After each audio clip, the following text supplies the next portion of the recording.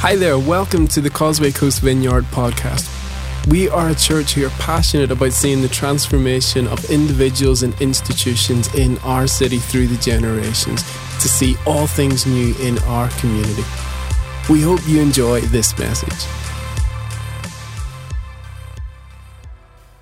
Wow, good morning.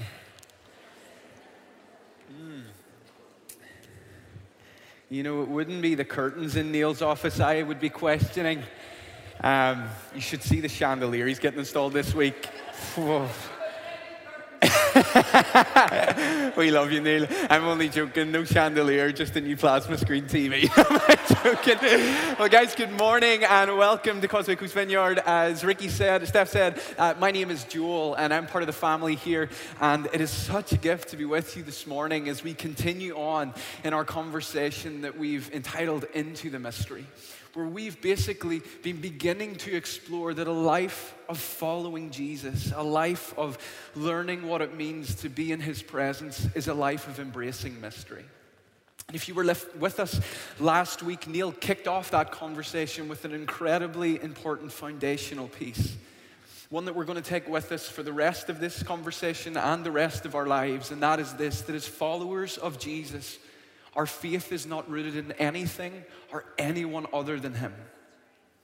Nothing and no one else. He is the one we are pursuing. He is the one we are following from the beginning through the middle and until the end. He is who our attention is on. He is who we are moving towards, and He is who it is all about. Guy Paul in the New Testament said it this way. He said, "For from Him and through Him and for Him are all things. To God be the glory forever." He is who we are moving towards in this season and until forever. And so this journey of following Him is one filled with mystery. This guy Eugene Peterson, he wrote the Message translation. You may have heard of that. And he had this to say about following Jesus. He said that in the presence of Jesus, he said, there are no experts in the company. There's a quote. So there are no experts in the company of Jesus. There we go. We are all beginners, necessarily followers, because we don't know where we are going. Sounds a lot like mystery to me. And so over these next couple of weeks, we're going to be exploring how Jesus has invited us to see the impossible circumstances, the mysterious circumstances in our everyday transformed. We're going to see that He has resourced you and I, as Steph said earlier, if we follow Him and if we have a pulse, to see the circumstances that are impossible in our lives transformed. And we're excited to unpack that. We're going to explore the practical application of what He taught His disciples to pray.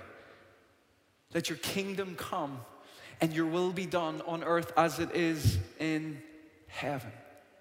The place of wholeness, the place of freedom, the place of joy, the place of life, the place of perfect peace. And I'm excited to dive into that. I'm excited for us to explore that over the next couple of weeks. But maybe you're sitting there this morning like me and you're asking the question, well, why is it like this? Why is it not all plain? Why has God invited us to pray? Why are we invited to pursue more than we can see? Why is it not all obvious? Why mystery?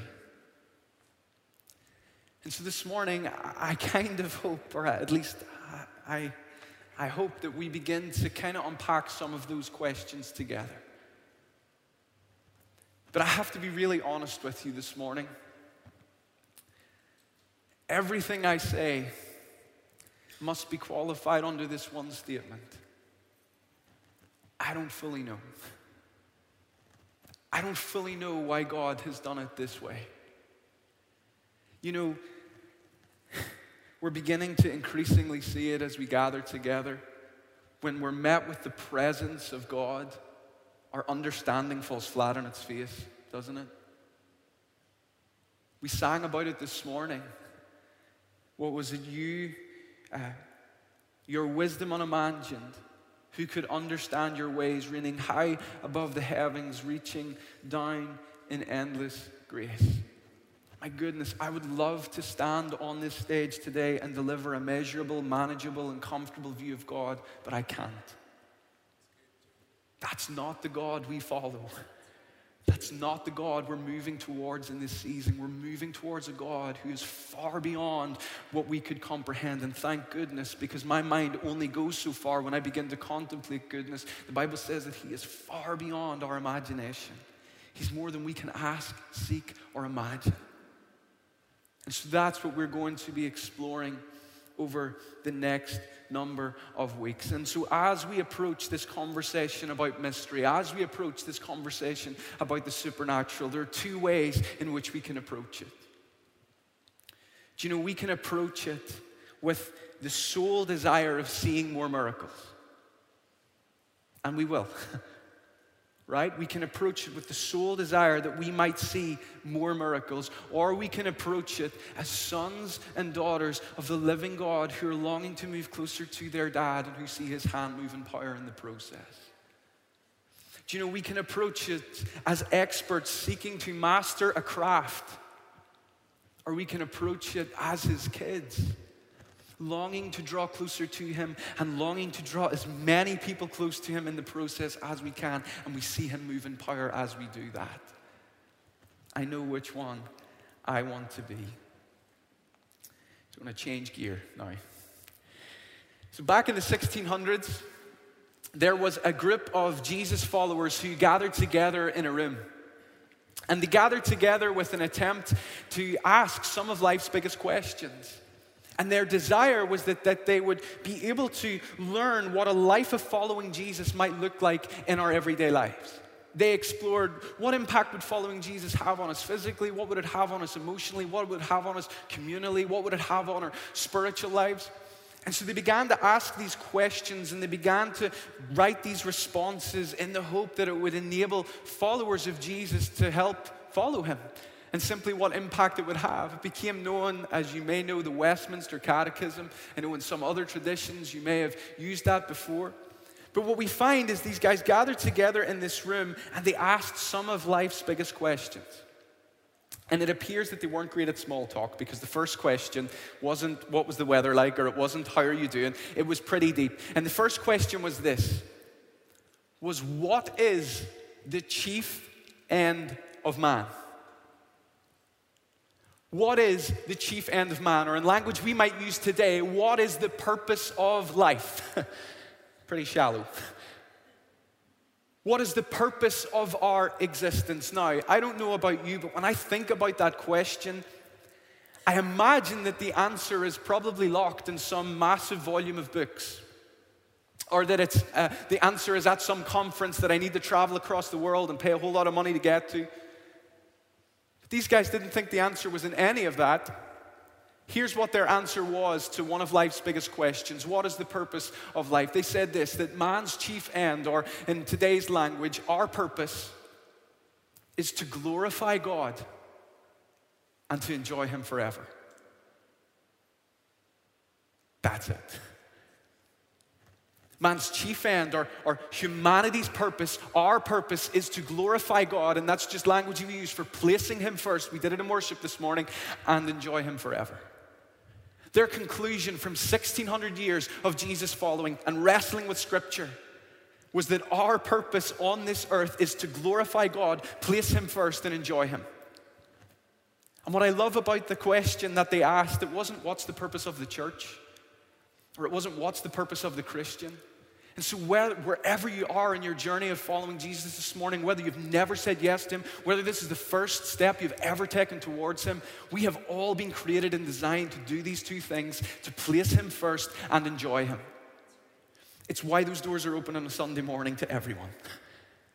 Because this is a human need, this is a human desire that's wired in the depth of our DNA. We have been created to place Him first, and we have been created to enjoy Him in the process. And it's why we will never be satisfied until we do those two things.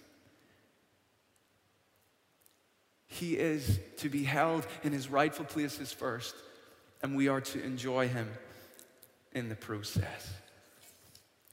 There's some examples of this from Scripture. Psalm 37:4. Delight yourself in the Lord, and he will give you the desires of your heart. Psalm 32:11, rejoice in the Lord and be glad, you righteous. Sing, all you who are upright in heart. Psalm 33:1, sing joyfully to the Lord, you righteous, for it is fitting and upright for you to praise him. God's glory and our joy. God being glorified leads to our hearts being satisfied. And those followers of Jesus, they began to understand this inseparable bond between God's glory and our joy. Yet that's not often the picture we have, is it, when we think about environments where God's placed first? You see, from the very beginning, the enemy has attempted to separate the relationship between God's glory and our joy. And unfortunately and heartbreakingly, the church has often been the fastest vehicle at separating those two.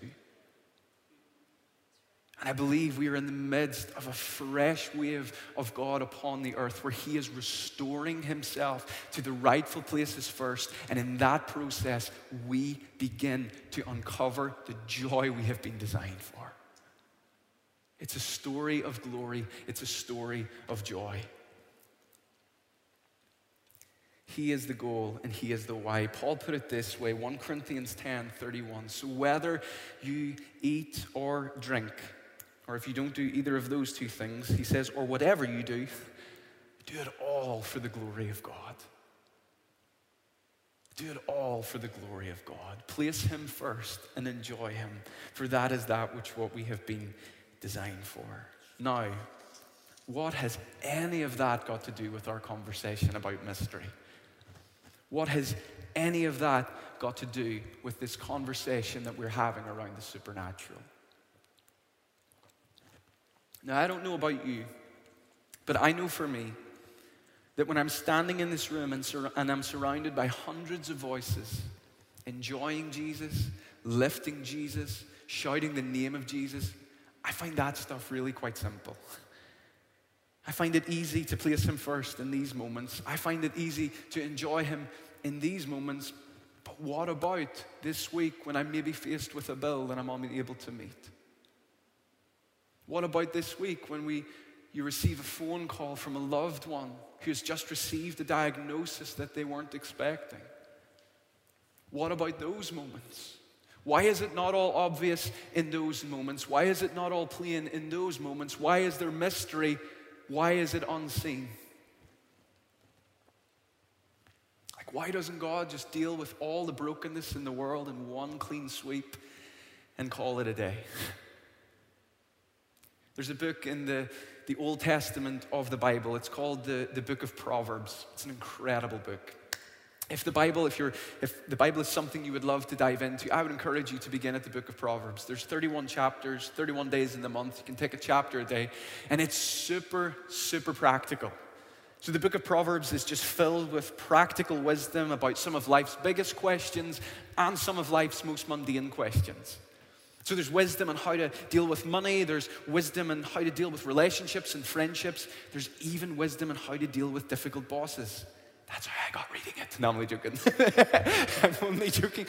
There's literally wisdom about everything. And so often what I do when I'm faced with questions about life, when I'm faced with decisions, I often go to Proverbs. Now, I go to Proverbs via Google because it's much faster than my ability to skim read the whole book when I'm looking for something. So I'll often go to Proverbs via Google, very spiritual of me. And I did that for today. And I did that for today in this realm of this question of why is it not all seen? Why is it not all obvious? Why is it not all plain? And here's what I found. Proverbs 25, verse 2. It is the glory of God to conceal a matter. To search out a matter is the glory of kings. Let me read that again. It is the glory of God to conceal a matter. To search out a matter is the glory of kings. Okay, so what does this verse say that God is concealing? It is the glory of God to conceal a matter. Sounds very A-level physics-y, doesn't it? I did A-level physics in 2 weeks, and then I quit. So Thank the Lord, it's nothing to do with A-level physics. But so it is the glory of God to conceal a matter. So what I did this week was, if the Bible, again, is something that's new to you, the Bible wasn't originally written in English. So the Bible was originally written in Hebrew, and another part of it was written in Greek. And so what we have when we read it in English is we have a translation of it. Does that make sense? So often what we can do is sometimes when there's words, I'm like, I don't fully know what that means in that context. Google again. I Google, and we can find out what the original word meant, what the original word was in the original language, and begin to get a bit of a fuller picture of what it means. And so I did that this week with this verse. And so it turns out that this word for matter is actually the word for word. Debar is like the Hebrew word for it, for anyone who knows Hebrew in the room. It means the word for word, or the word for speech. Now, if we put that back into the verse, it is the glory of God to conceal a word. Does that mean that God's hiding Bibles for us to find this morning? Check under your seat. No, I'm just kidding. I don't think that's what it means. Think about words for a moment. Think about speech. What is the purpose of our words? Well, the purpose of our words, or the purpose of our speech, is that they would be the vehicle through which we communicate our heart, right? They are the way in which we communicate our intention. So whether we're sending a text message, whether we're writing an email, whether we're having an in real life conversation, the goal or the purpose of our words is that it would communicate our intention or our heart. At least that's the goal. Have you ever said something you didn't intend? Maybe on the way to church on a Sunday morning. That was at 11:30. You guys had a lie-in, so sometimes we can say things that we don't fully intend. Sometimes we say things that doesn't fully communicate our heart. Well, that's not the case with God. The Bible says in Isaiah 40, verse 8, that though the grass withers and the flowers fall, the word, same word that's used in Proverbs, the debar of the Lord endures forever. His words always contain his heart. His word always contains his intention. It's why we take the Bible so seriously. Because we believe that his word endures forever. His word is more than an assortment of letters. It contains his heart and his intention. The promises and the invitations that we read in Scripture are not sentiment, they're reality. And so if we put this back in our verse this morning, if we go back to Proverbs 25, James, it is the glory of God to conceal a matter, and if we place in there what we've learned so far about matter, the word or the intention of God, okay, is God hiding from us? If God's concealing his intention, if God's concealing his desire, is he hiding from us? Let's read on. To search out a matter is the glory of kings. The word matter that's there is the same that's been used earlier in the verse. To search out the intention of God is the glory of kings. Now, before we write off that invitation to search out the intention of God upon the earth, because we weren't born in a palace, there is just an abundance of royal language in the Bible when referring to the children of God, when referring to you and I. It is literally from beginning to end. We see that we are invited to be a royal priesthood who rule and reign upon the earth. So we can imply that that is us in that text. That is you and I who have been invited to search out the intention of God upon the earth. And here what we begin to see is that God isn't hiding his intention from us, he's hiding it for us. Here we see that God isn't hiding his intention from us, he's hiding it for us, and in the process, he's introducing us to his glory. If we jump back to our friends in the 1600s, what have we been designed for? To glorify God, to place him first, and to enjoy him. So on this journey of into the mystery, as we are invited to uncover the intention of God in our everyday, We are being introduced to the glory of God, which is what we've been designed for, and in that process we discover our fullest joy. What a story of glory.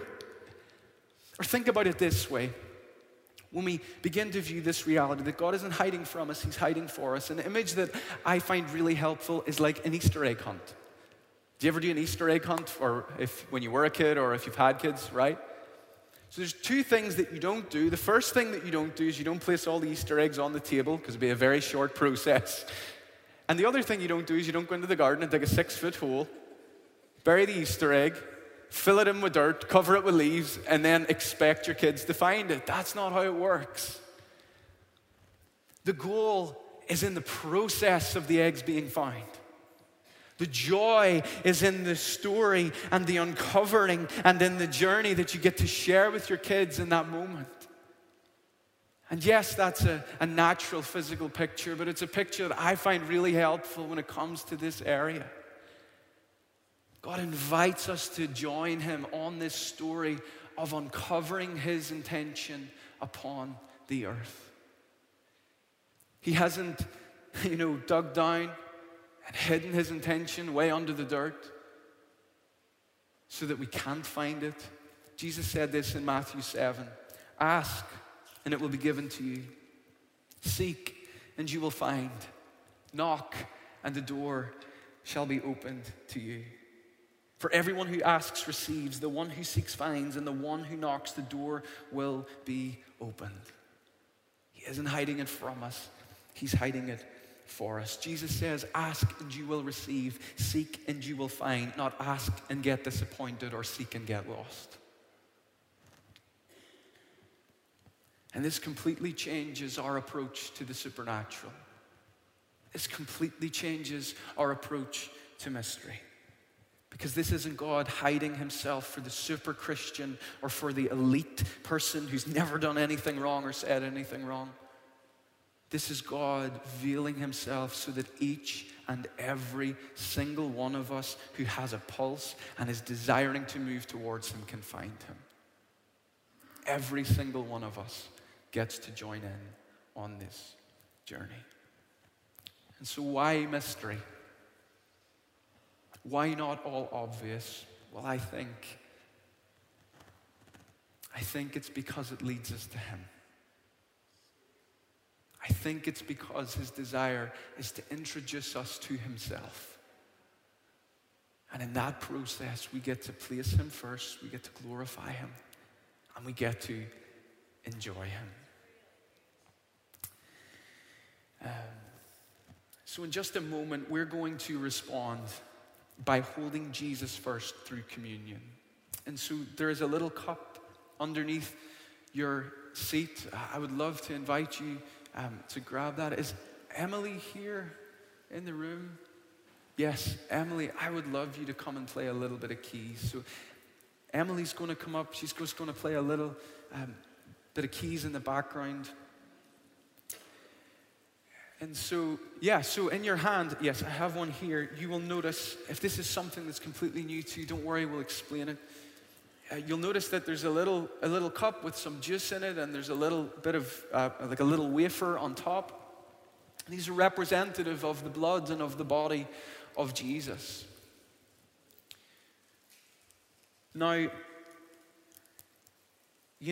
Jesus, on the night before He was crucified, invited His followers to partake of this act. And I don't know about you, but over time, the fullness of what this means has often become lost on me. And this was never supposed to be reduced to a religious activity.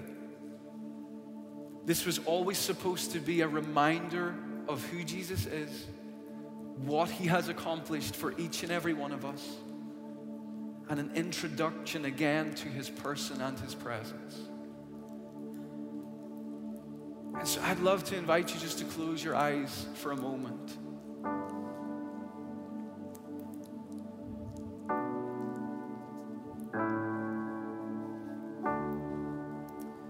And before we do that, we would love to, again, I know we've already done it this morning, but extend an invitation for anyone who has yet to place Jesus first in your life. And just this morning, as we've been having this conversation, that God isn't hiding from us, He's actually hiding for us, and He's inviting us to find Him. He's inviting us to discover Him. He's inviting us to move closer to Him. In that moment, your heart came alive. And so what we would love to do, just like Steph invited earlier, is we would love to give you an opportunity to respond. And while every eye is closed, I would love to invite you to externally respond to what's taking place on the inside. And so I would love to ask you to raise your hand, simply as an acknowledgement between you and Jesus of what's taking place in this moment. So if you're here this morning, and you're like, it's time for me to glorify Jesus. It's time for me to place Him first in His rightful place. Then we would love to give you that opportunity while every eye is closed by simply raising your hand.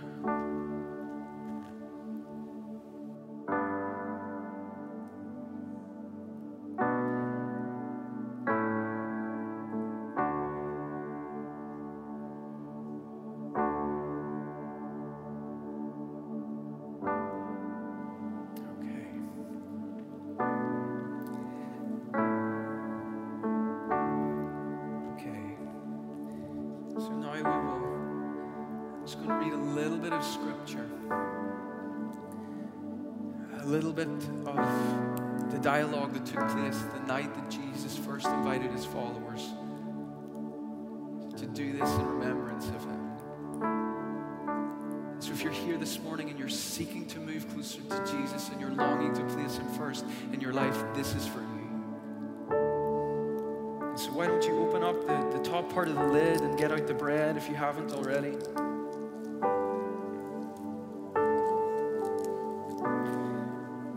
While they were eating, Jesus took the bread, and when He had given thanks, He broke it and gave it to His disciples, saying, "Take and eat. This is my body." And so this wafer, this piece of bread, represents the body of Jesus that was broken for you and I. Lord, we thank You for what You purchased on that cross. Lord, we are in awe that You came in the form of flesh, that Your presence came and dwelt among us, that God, You enter into the reality of our everyday.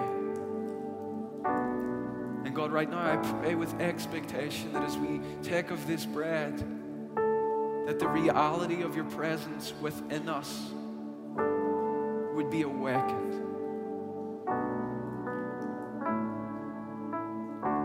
Lord, show us Your presence. Show us Your glory. Thank You for all that You have done. And you can take of the bread when you're ready.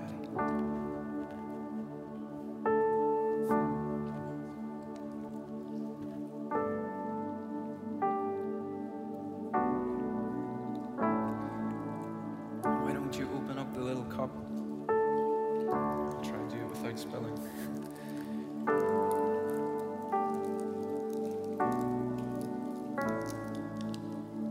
Then He took a cup, and when He had given thanks, He gave it to them, saying, "Drink from it, all of you. This is my blood of the covenant, which is poured out for many for the forgiveness of sins." And so, Jesus, we thank You that by Your blood we experience the fullness of forgiveness and the fullness of freedom. God, we are sorry when we have cheapened what Your blood has purchased. And God, I ask this morning that You would awaken in us and reveal to us the fullness of what was purchased on that cross all those years ago.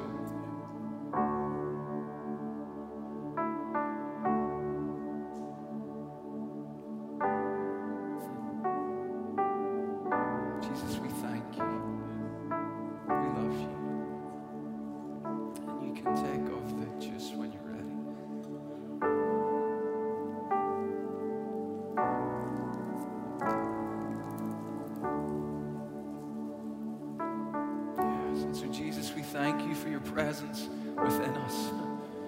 We thank you for your presence among us. We thank you that you have not concealed yourself somewhere far off in the heavens, but God, you have revealed yourself to each and every one of us. And God, I ask that as we come to close, that this would be a week of ever-increasing glory, where we are ever-increasingly aware of your goodness, that we are ever-increasingly aware of your mercy, and that, God, our hearts would respond in the way they have been designed, by placing you in your rightful places first, and that, Lord, we might enjoy you in the process. We love you. Amen. Amen. Amen.